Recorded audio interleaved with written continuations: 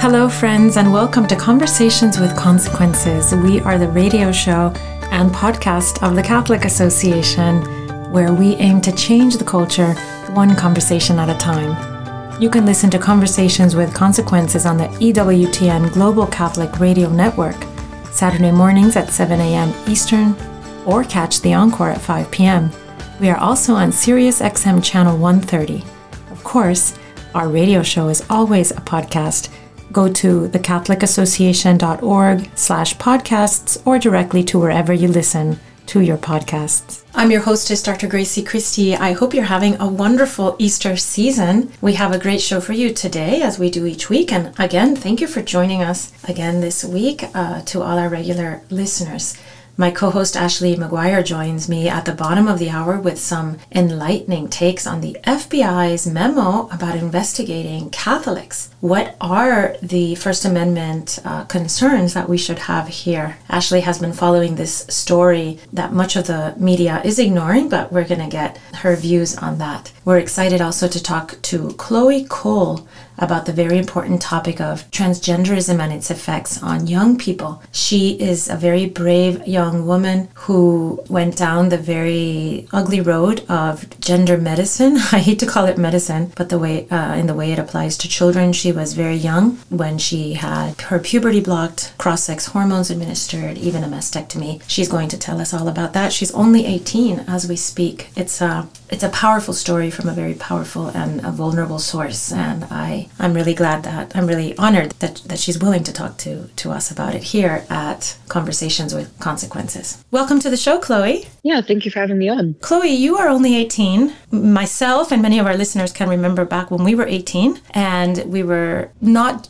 doing the kinds of things that you are doing. You are very bravely going about the world and telling your story and entering into situations which I'm sure are very difficult, putting yourself in the spotlight, answering aggressive questions, and being very, very brave. Where do you find the strength for what you are doing? I think the biggest thing motivating me is just knowing that there's more young people, and especially young girls and boys who are out there struggling with the same thing that I am, and many of them don't really have a voice, and they're not able to speak out for themselves. And I was in that situation once, and it's not something that I wish on anybody else. So you feel that you are sort of on the leading edge of a group of young people who have been ill-served by society, by the medical profession? Right. And you're willing to do what most of us are not willing to do, which is to let ourselves be in that leadership group, right? In a situation which is very contentious. Yeah, I really feel strongly called to speak on the subject after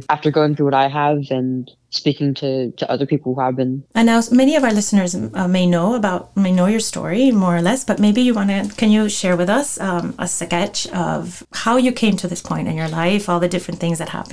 Yeah, so I am a detransitioner, meaning that I was somebody who went through the process of medically and socially transitioning to the opposite sex, and then I went back on my decision. And this all happened while I was still a kid. I started socially transitioning at 12, meaning that I changed my name and the way that I presented and dressed myself. And then I was medicalized at 13 with puberty blockers or Lupron and testosterone. And at 15, I had a double mastectomy. And just a year afterward, when I was 16, was when I had stopped transitioning. Oh my gosh, you were extremely young at 12 to be making these decisions. Let me ask you, this decision, where did it come from? Were you influenced by your peer group or what you were seeing on the internet? Yeah, for me, I had struggles relating to being a girl growing up, but it wasn't until I started using social media that I was introduced to the idea that I could be a boy, that I didn't have to be a girl. And so, there were a lot of things that I think made me vulnerable to that, being that I started puberty at a pretty young age. And so my breasts started developing when I was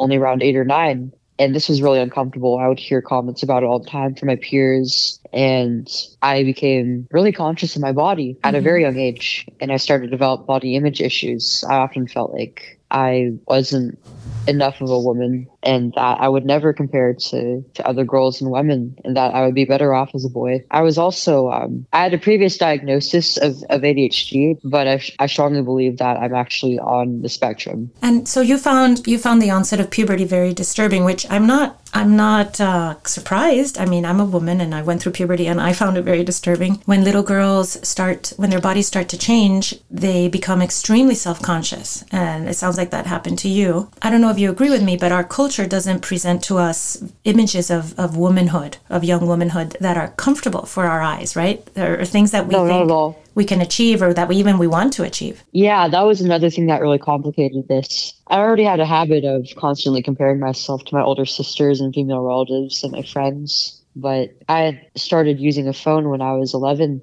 and I started using social media and apps like Instagram because that's what everybody else my age was doing. Mm-hmm. And on Instagram, I saw a lot of images of young women that were often very, very sexual in nature, and a lot of discussion having to do with that. That I don't think that anybody that age should be exposed to that. I mean, this is content that is already difficult for adults to digest. And for me, it definitely was. And it really did complicate my view of what being a woman was actually supposed to be like. And even the stuff that I would hear about womanhood from other women and girls was always very negative. It was always about the negatives, about the pain of menstruation and childbirth and pregnancy and menopause. And nobody ever talked about the good things that came with it. Mm-hmm. It was hard to imagine myself growing into a woman. Do you think that the heavily sexualized culture that is reflected back at girls, where a woman, I mean, I've raised so far 2 girls, and I've helped them go through womanhood, and I had that experience too, go into womanhood from girlhood. And when you're a little girl, you're protected. You're like in this beautiful pink bubble, right? And everybody treats you beautifully, right. And your parents treat you like a princess. And everywhere you go, you're a delight to everyone's eyes, right? But in a beautiful, pure sense, in a very decent and moral sense. And then when you start to look at womanhood as something that's about to happen to you, what you see in the culture is that a woman is treated as a sexual object. And so not only, and I'm telling you how I feel, and I'd like to know if this makes sense to you, if this is what you... No, it does. Yeah, that's absolutely how I feel. And then in exchange, how I felt growing up. You say, okay, I'm going to become a sexual object. I'm also going to have a debilitating, painful, undignified period once a month. And they say that childbirth is horrible and that and I'm going to be weighed down with screaming children. Why would I want to be a woman? Is that how you experience this? Yeah, in a lot of the discussion that I would hear from like young women, especially online and like these feminist circles about things like being a mother, the importance of like building a family was really downplayed, and it was always about like how annoying and screamy children are and how they use phrases like ruin your body for nothing, just so horrible. Like it's a total loss. Another thing about that they don't bring anything good. They only take away from you. About what you said about childhood, though, about female childhood, that was another thing. I often felt like I wasn't taken seriously because I was too cute, because I was just a girl, and no matter if it often felt like because I was cute. I hated the word cute. I hate being called cute. You're like awfully cute. Nobody was listening to me or calling me seriously. And I thought that was what being a girl was all about. Just trivial things, not really being important, always getting in the way. And I wanted to be something better than that. And there is truth to what you say. Women, when we're not being sexualized, we're often very much treated in trivial ways, right? Like we only think about things like dress and casual things. Like we're not deep thinkers. I remember when I was in medical school and working in a big group of doctors. You do rounds, right? You do rounds with a bunch of doctors, and right. You're the lowest in the totem pole. And I would ask questions, but like I might make a comment or ask a question, but nobody would turn to look at me, and I felt it was because my voice was too high, so I started pitching my voice lower. so that's actually pretty common, right? That is really common. I've talked to other women, and they said, yes, you have to pitch your voice lower. You have to act more like a guy, so that people will pay attention to you. And so, what a strange world we present to our girls, right?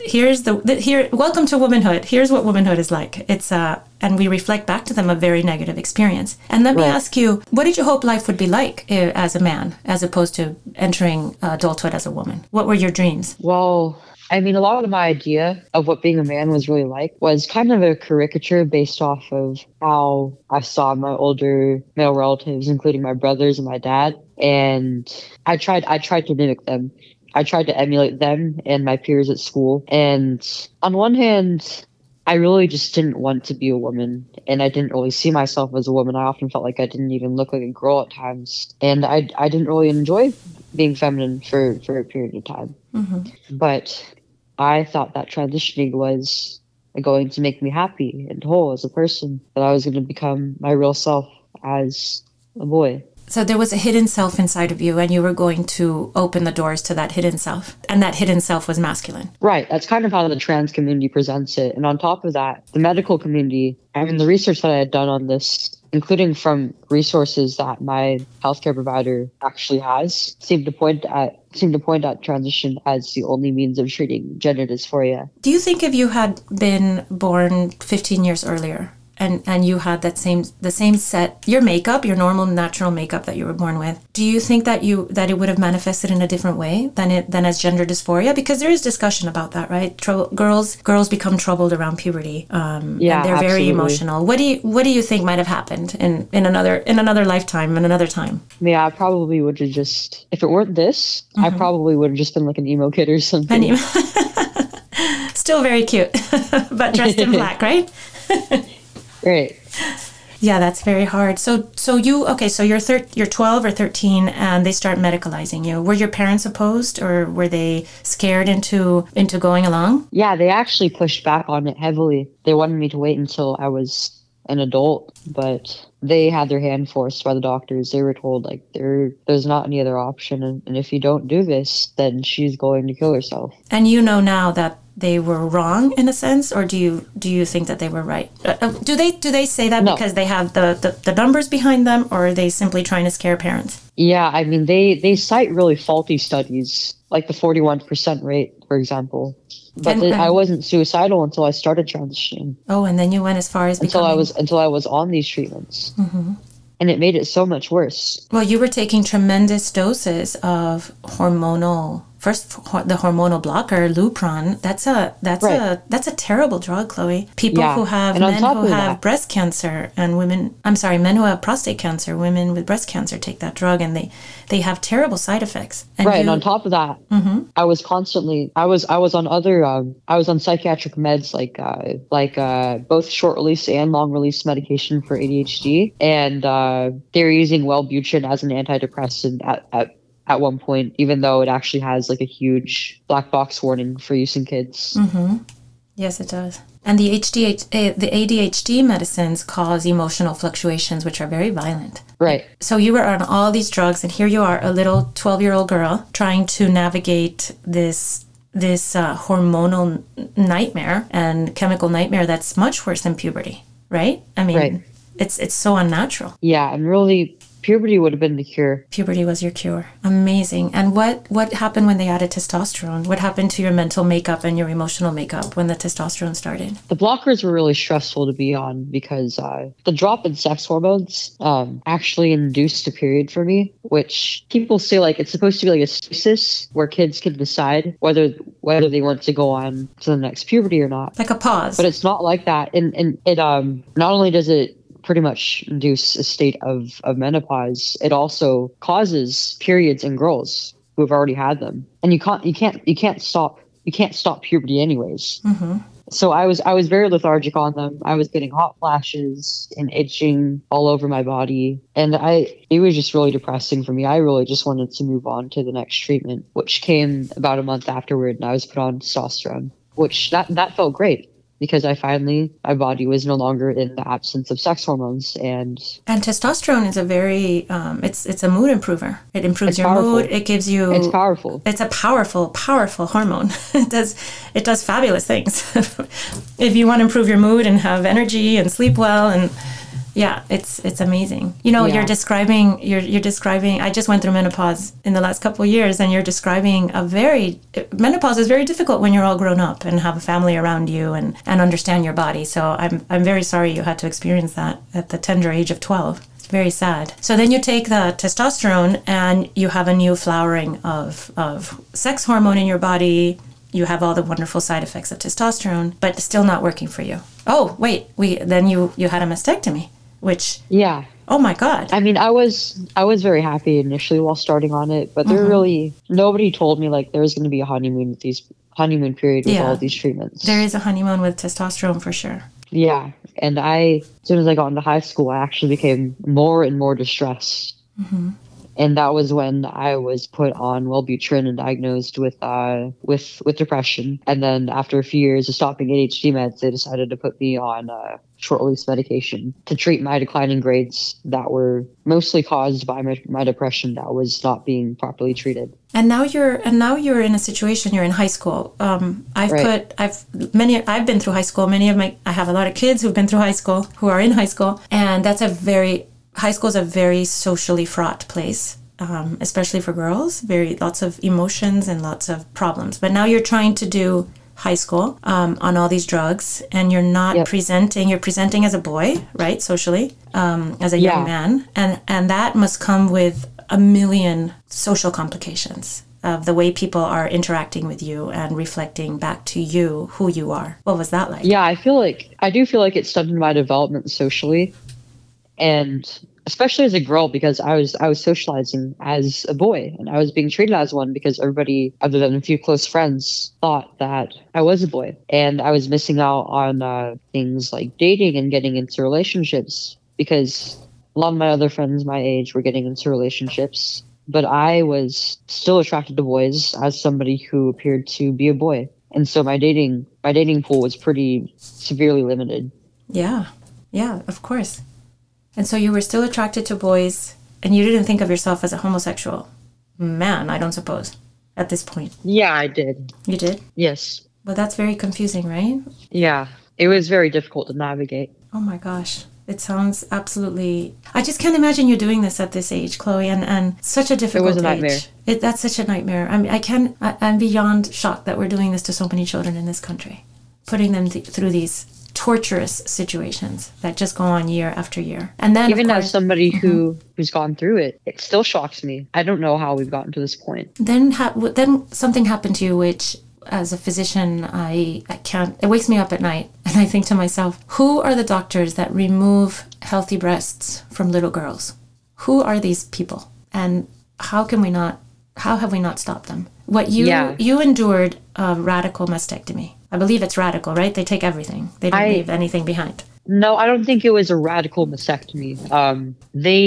So I did undergo a double mastectomy. The incision that they called it, the incision type I got was the most common type, which they call double mastectomy with nipple grafts, meaning that they excise into the breast tissue. They take it out, and they also graft the areolas onto they call it a more masculine positioning on the chest. Oh, okay. On the area of scraped skin. So it's not radical, but they remove the areolas and then regraft them. Yes. Yeah, and they take out the breast tissue, and I think they also took out some lymph nodes with that as well, because they tested the tissue for cancer afterward, and I was perfectly healthy.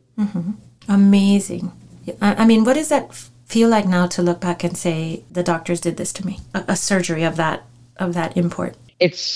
It's very difficult to put into words just how painful it really is for me. Like I can describe my feelings around it and the pain I have and where the most painful points are.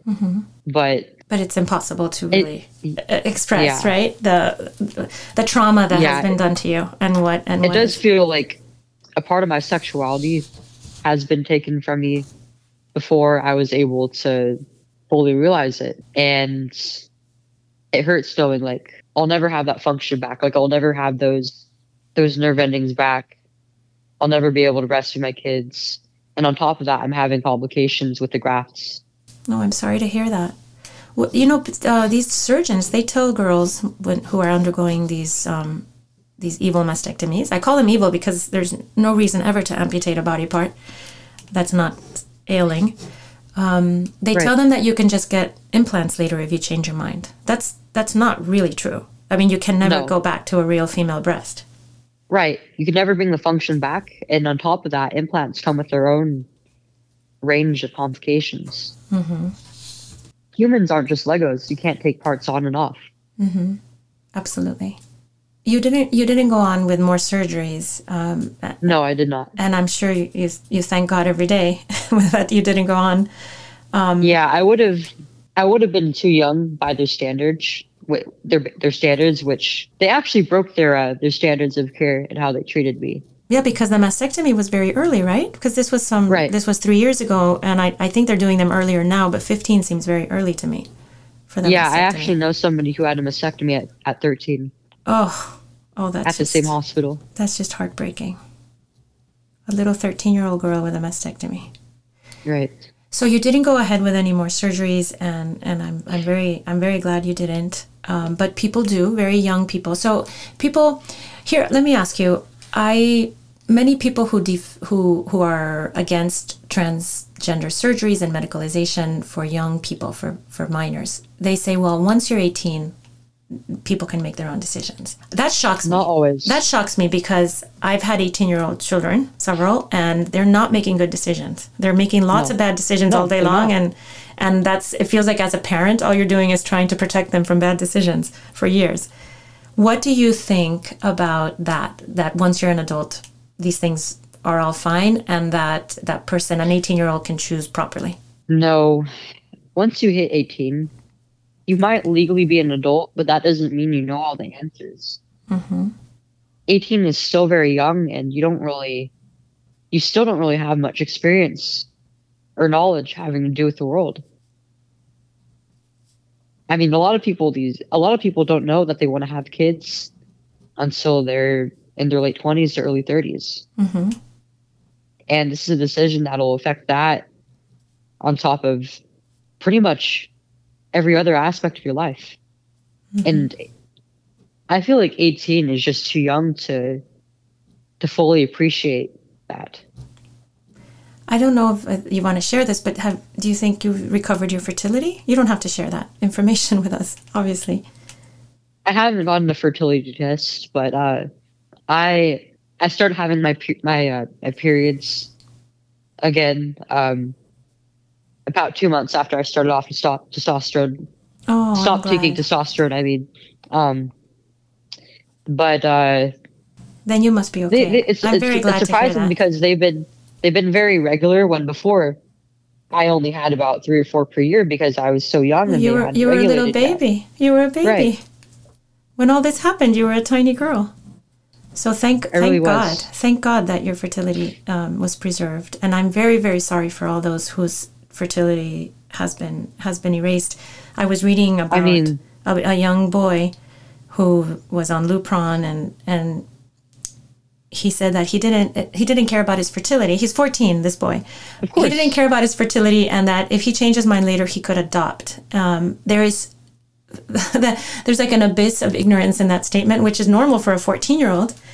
And then somebody else who was against this medicalization said, well, at least this child should have had fertility counseling. And I'm thinking, right, fertility counseling at 14 with a 14-year-old boy, what does that even mean? What's a 14-year-old boy know?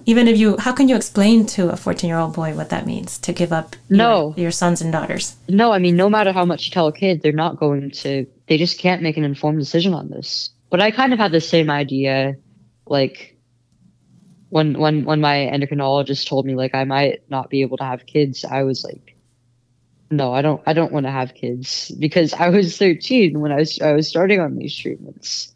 Yeah, but at the same time, I had this idea. Imagine yourself a mother. Yeah, I had this idea that like if I wanted to have kids, then I could just go through like IVF or use a surrogate or something, and that nothing could go wrong with any of that, right? Because I was naive. I was a kid. Right, and there's a lot of rhetoric out there acting like children you can sort of pull them off trees like apples, right? When you want a child, you just reach up and grab one, as though that's even possible or even should be done, right? Like children should just be got whenever one wants them, instead of coming from our bodies. Right. Chloe, we're pretty much out of time. I'm very honored to have had this conversation with you. I feel that the world is a better place because you're in it, and because you are so brave and so good to speak so frankly about your troubles. And I know that you're saving lots of lives and lots of futures of young people. Just as parting words of advice to parents, to grandparents, to aunts, to uncles who might be listening to this, to young people who might be listening to this and have friends who are struggling with gender dysphoria or family members, what would you say to them? This is never appropriate for kids. It's something that should wait until adulthood. And that doesn't necessarily mean when that doesn't necessarily mean the moment that you turn 18. This is a decision that takes a long time to make a decision on. And there's no guarantee that it's going to treat your gender dysphoria. And chances are that if you do experience gender dysphoria, it might be caused by underlying issues and traumas that you have that need to be treated first. And an issue that I noticed with a lot of these dysphoric kids, they're not really active in their communities. They don't really partake in like school clubs or extracurriculars or sports or anything. And they're very lonely. They don't really have that sense of community around them, especially with their peers. And so they turn to the internet to fill that.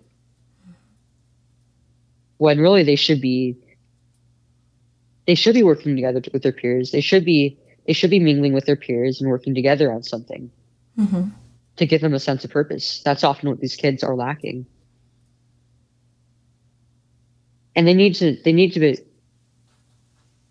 know the truth, because these doctors and this community that promotes this treatment as a one-size-fits-all thing, it's dangerous. It comes with a host of complications. And these doctors are often not informing their patients of the full picture of things. Well, there you have it. Thank you, Chloe Cole, and thank you for joining us and telling us the truth of your story, and thank you for your bravery. Thank you so much.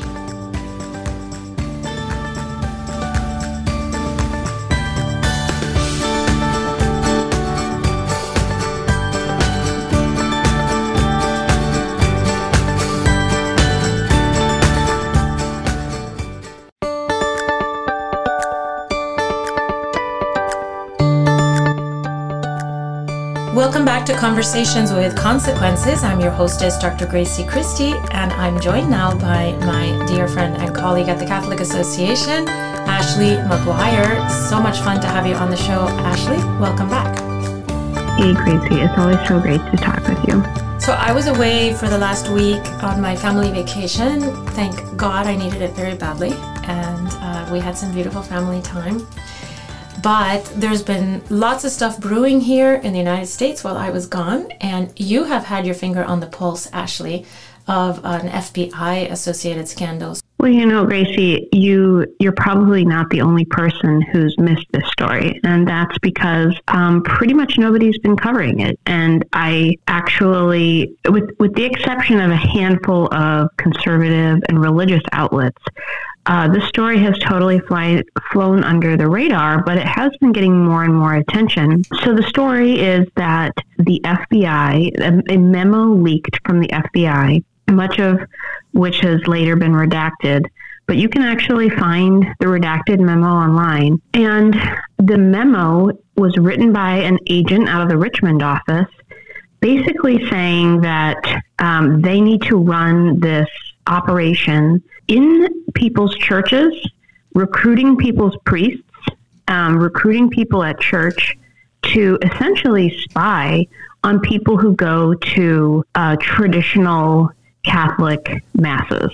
Traditional meaning the Latin Mass, or people, or just very conservative parishes? Well, that's what's interesting. So in the memo, it explicitly talks about traditionalist Latin Mass going, which they define as radical traditionalist Catholics, a new terminology that I'd never heard before. Radical? So radically mantilla-wearing Catholics? Like we wear the women who wear their mantillas radically? Like what are they concerned about? Well, to quote directly from the memo, it says, racially or ethnically motivated violent extremists in radical traditionalist Catholic ideology. And the memo says that they need new avenues, this is directly quoting, quote, new avenues for source and tripwire development through outreach to traditionalist Catholic parishes and the development of sources with the placement and access to report on, end quote, these people.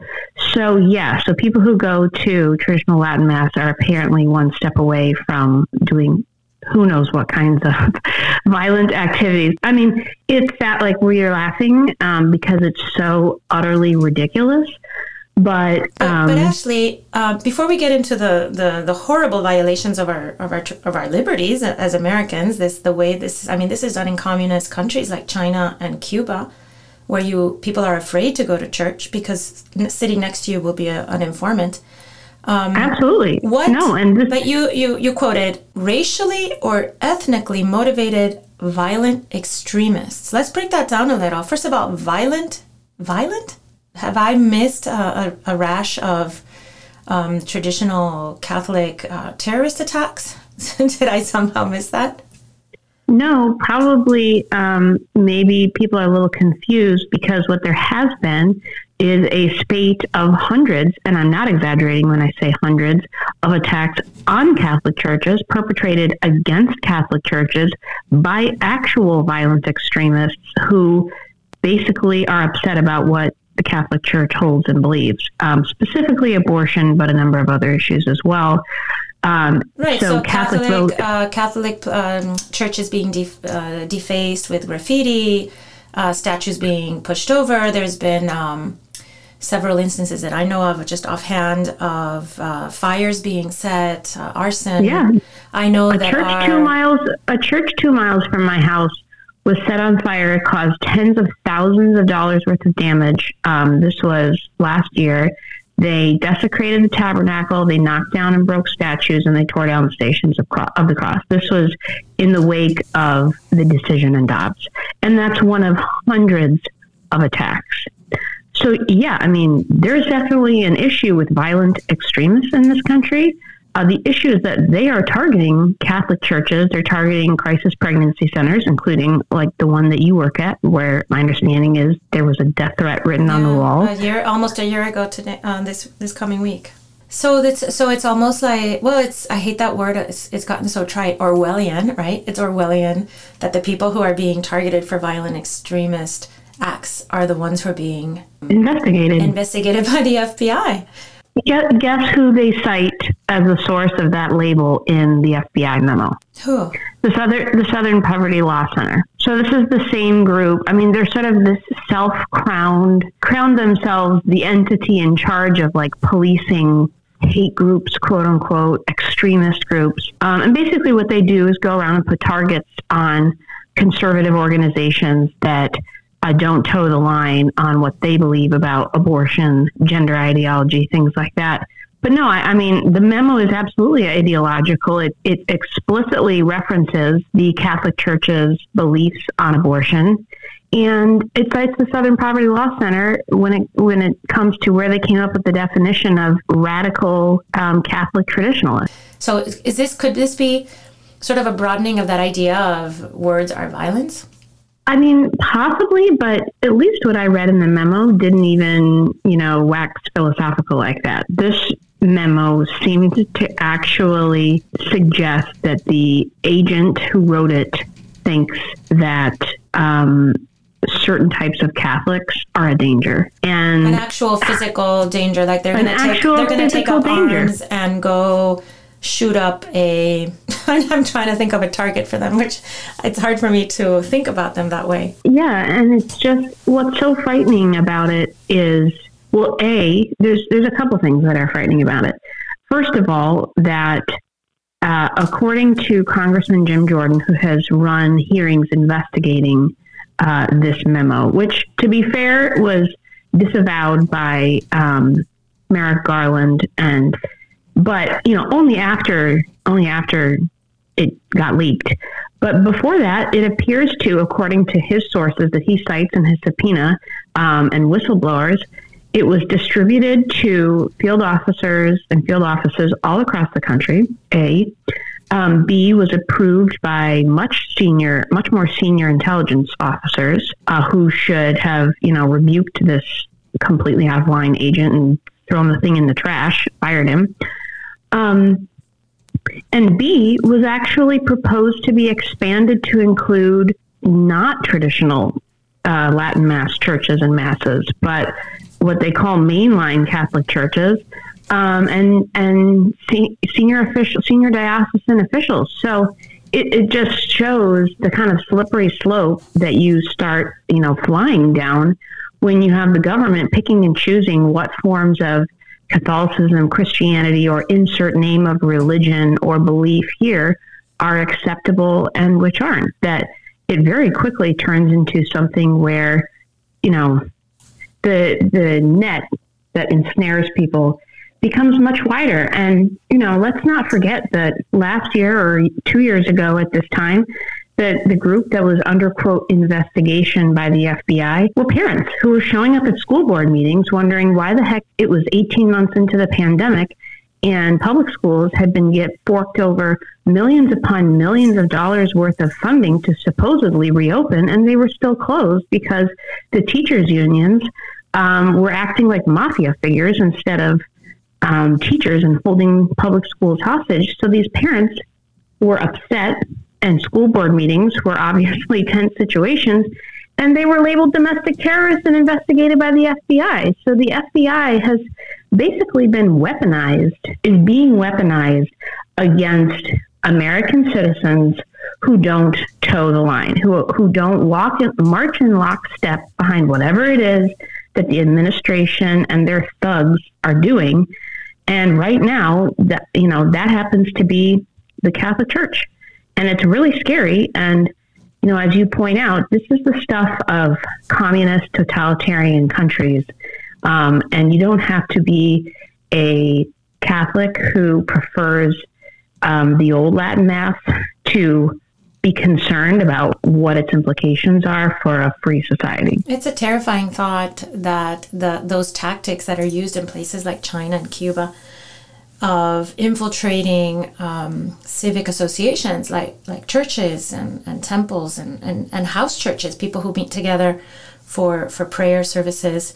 That's what the government does in those places. They find out that someone's having a prayer service or they know about a mass that's going on, and they will send an undercover person to monitor everything that's going on. And I've talked to Cubans, especially, no Chinese, but I've talked to Cuban friends of mine who explained that it doesn't just have a chilling effect on religious expression and your ability to practice your religion, but it has a terrible effect on the trust between human beings. In other words, that everywhere you go, and in the place where you should have the most trust and the most ability to sort of unburden your soul and find companionship, and which is what we find in our religious observances, and find community, that's where you're most afraid of finding traitors and having your words recorded and used against you, and somebody making career moves on your back. So I find this memo extremely scary, and it has a lot to do with the secularization of our society and the way that here in the United States, we used to have a deep respect for our pluralistic society, that everybody, you imagine that scenario, and it's true. Like in my little town, there's a corner where there is a Jewish temple, a Presbyterian church, an Episcopalian church, and a Catholic church, and then there's another church. There's 5 churches in one corner. And this is just a typical little American community, right? And all of us coexist happily, and also the people who don't practice anything. And that's the beauty of America.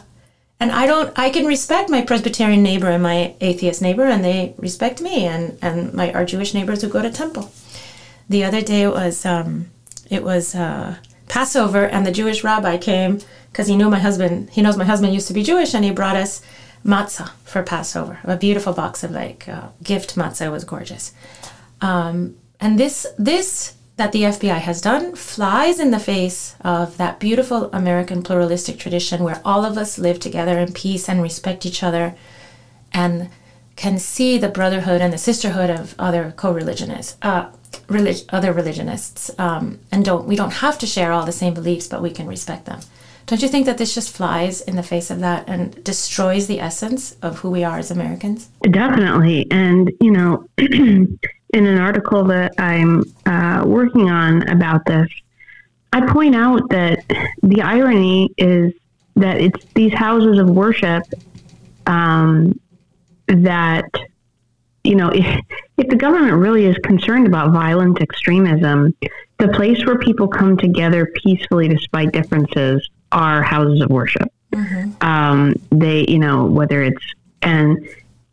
was struck by this even before I really keyed into what was happening or what had happened with the FBI in these hearings. The other day when I was at Mass and, sitting behind the row of wheelchairs at the front,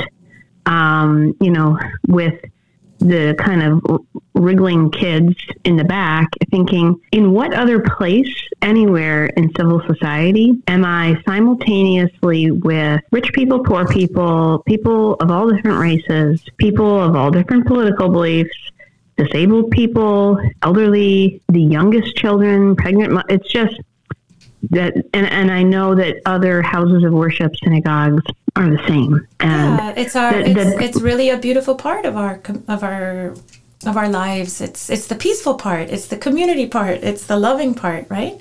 Right. And these are the places and the experiences that actually quell extremism. Exactly. Because it's where you are united in a higher belief, in a calling for the, toward the common good with people that you're different from. And also, that has always...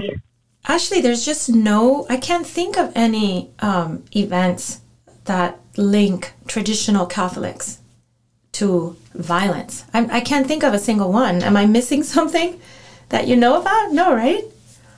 No. And I mean, that's a little bit, it's both besides the point and the point. I mean, it's, both the idea that, as you point out, the people who are wearing mantillas and, doing Gregorian chants are going to suddenly pick up AK-47s is so bizarrely off key that it's bizarre. The women have too many children to be worried about, exactly. Or to be able to go get their gun license. They're way too busy, and the men are supporting all those babies, and that's really beautiful. But it's also besides the point, because the real point is that they're being targeted because they're the people who are most likely to adhere to the church's teachings that people don't like. And so I think that's why they were being targeted in this quote unquote investigation. I'm glad that the FBI is being called out, but more people need to be aware of this, that this was something real that happened. It wasn't just, I think there's an attempt to spin it as, just some rogue agent in some office. No, it wasn't. Not according to the subpoena. This was widely known about, and I think is part of a broader concerning pattern of an entity that's meant to protect our rights is being weaponized against our rights. Well, thank you, Ashley, for giving us all that information and for joining me today. Thanks, Gracie. Every morning, the Catholic Association reviews all the latest news and sends our subscribers a carefully curated collection of the most important news of the day. Items are specifically selected for a smart Catholic audience like you. Don't let the world take you by surprise. Subscribe to our daily media roundup at thecatholicAssociation.org. And now, Father Roger Landry offers us, as is customary, a short and inspiring homily to prepare us for this Sunday's Gospel.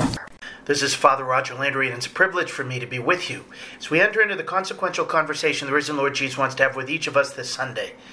Last week, Jesus gave us the parable of the sower, seed, and soil to indicate to us how he wants us to receive his word and his work within us. We know from our basic knowledge of farming what normally occurs once a seed has been implanted in good soil. It starts to grow and eventually produces fruit, and those fruit likewise contain within many seeds that can be planted elsewhere. Spiritually, the same thing is supposed to happen. With a hat trick of different images in this Sunday's Gospel, Jesus describes that transition from a fertile disciple into a fruitful apostle, in which we begin to share what we ourselves have received. His words contain three important lessons about how the kingdom of God grows. Insofar as each of us has been called and chosen by God through the church to enter into and expand his kingdom, these three parables are deeply relevant to who we are and what God calls us to do. In one parable, Jesus tells us that the church, like a mustard seed, starts small, but will grow to be huge. In a second, he adds that the members of the church are meant to function in the world like yeast does in bread. We're supposed to make everything rise. In the third, he states that the church's growth doesn't happen in a vacuum. There's also an enemy in the field, sowing weeds, trying to wreck God's harvest. In other words, to destroy you, me, and those we know and love. These three parables go together and are meant to guide us at every moment of the church's life. The first parable is that the church begins like a tiny mustard seed. From the small seed of Christ implanted by God in Mary's womb to the calling of just a few disciples and apostles filled with the Holy Spirit, the church was born and grew into the largest of shrubs, which countless people throughout the ages, including whole nations, have been able to come and find shelter in her branches. That tree continues to live, and we're branches on Jesus the vine. The branches of the church extend in areas of great sunshine and great darkness, of nourishing rain and desiccating heat. With all of us taking our roots in that one event, that one piece of soil on Calvary, that one seed of Jesus who fell to the ground 3 times and died but rose again like a plant in springtime, giving life to all of us. This lesson of the mustard seed recurs throughout church history. So many religious orders and apostolates that the Lord has raised up to help the church began small, often with just one saint without any or very few human resources. But over the course of sufferings and patience, they grew to be enormous. So many parishes began with just a handful of poor, committed families, but over the course of years and decades, with commitment, generosity, time, and the help of the Lord, grew to be quite large. Even if some of us are living in an area in which the church is shrinking, the Lord wants to bring good out of it, so that we can all experience anew the full and exhilarating meaning of this parable, through beginning again, beginning smaller, like the new mustard seed planted from the tall tree. I'm recording this from Spain, a land of extraordinary saints, but in many parts of the country, the church is struggling. Early this week, after the celebration of the feast of Our Lady Mount Carmel at the place where St. Teresa of Avila is buried, I met a relatively young couple at lunch, Victor and Margarita. The husband, a member of the Spanish Parliament, the wife, a member of the European Parliament, who have 9 children. I spoke to them with gratitude for their generosity in raising up a large family for God.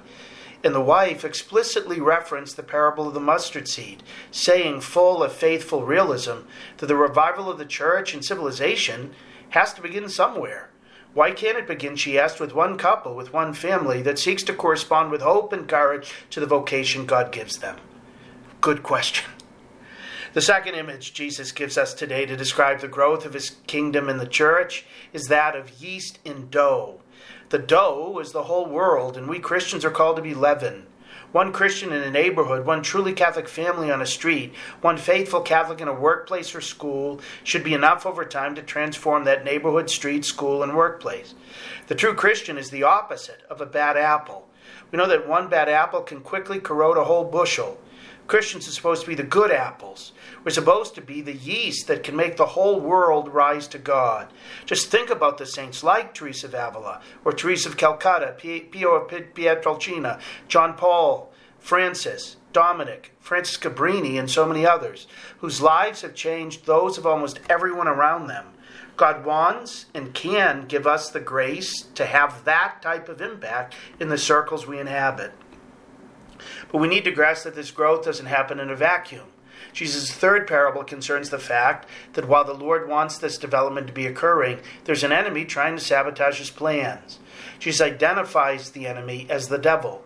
While the Lord is trying to sow good seed, children of the kingdom, the devil is sowing those who are beholden to him and his lies, whom Jesus calls the children of the evil one, who cause others to sin and do evil. They are the anti-yeast, who rather than lifting everyone up toward God, drag people down, so that they live without faith or supernatural vision and behave morally sometimes like animals or proud devils. These weeds certainly exist in our world, and in the field of our culture is becoming increasingly populated with them. From those pushing the destruction of the unborn and the redefinition of marriage, family, what it means to be a boy or a girl, to websites pushing pornography, to states selling pot, to politicians seeking to infringe on religious freedom, to celebrities promoting irresponsible, materialistic, and hedonistic lifestyles. Some of these weeds are sadly even in the church. featuring Catholics who are more attuned to the fallen spirit of the age than to the Holy Spirit. There are two lessons Jesus gives us in this third parable. The first is that the good seed and the bad seed exist together and grow up together. The weeds and the wheat Jesus refers to in the Middle East are indistinguishable during the early phases of growth. Not even expert farmers can tell the difference between them. When they grow enough to be distinguished, their roots are so intertwined that you can't separate the weeds without ripping out the wheat by the roots as well. So you need to let them grow. Take all of them out together and then separate them on sifting tables, lest the wheat be contaminated by the toxic fruit of the weeds. By this parable, Jesus is saying that the same patience and prudence have to be exercised with the proclamation of the kingdom. We really can't tell the difference between the good and the bad seed, especially early in life. We can't judge by present appearances. We need to wait until the end when Jesus himself will judge. Jesus, second, is telling us that we shouldn't be overly surprised or discouraged when we find bad seed in the church. Those who, for example, live contrary to the gospel. But Jesus teaches that while such weeds can provide frustration for the Christian farmer, rather than complaining about them, they ultimately can't stop the growth of the wheat. He tells us that we need simply to be focused on growing the good seed until harvest time, to keep living our faith with zeal until the end, to spend far more time on growth than on trying to eradicate bad seed. At Mass this Sunday, Jesus wants to plant the seed of his word through our ears and to our hearts, as well as to plant himself, the mustard seed, into our mouths and digestive tracts through Holy Communion. Jesus wouldn't be calling us to this mission to be good seed, mustard trees, and leaven, unless he were prepared to give us everything we need to fulfill it. He gives us that miracle grow fertilizer every Mass, where he tells us anew, whoever has ears to hear ought to hear. God bless you. Thank you, Father. To learn more about Father Landry, check out his website. It's called catholicpreaching.com, and make sure to catch his writings at EWTN's National Catholic Register, where he's a regular contributor. I wanted to take a moment to tell you about something that we just experienced in our family that was very beautiful. We took in, I wouldn't say a friend, but an acquaintance, 2.5, almost 3 years ago. Her name was Guadalupe. She needed a place to stay for a while, and she ended up staying for a long time and became very sick and died in our home. It wasn't exactly our responsibility because she wasn't family, but it turned out to be an amazing fountain of grace for our whole family. And that's the way it happens, right? Things that are very, very difficult come with tremendous rewards when we face them squarely and do it for the right reasons and because we know that God accompanies us. I wrote a piece about this, which tells the whole story, mostly of Guadalupe, who was an awesome person, very poor, but very honest, extremely hardworking, full of faith, a daughter of the church, a daughter of God, who found herself completely alone at the end of her life. And we were granted the privilege of being her family at the end, and it's called Welcoming the Stranger. I think you might find it a good read, and again, it's mostly a story about her and her hard life.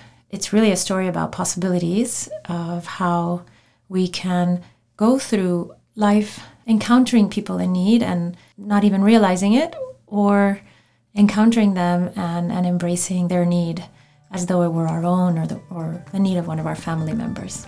So give that a look in the National Catholic Register website, Welcoming the Stranger. A big thank you to all of our listeners for joining us today. I hope that this show was helpful. I hope that our conversations have consequences and that those consequences are fabulous for you. Go with our prayers.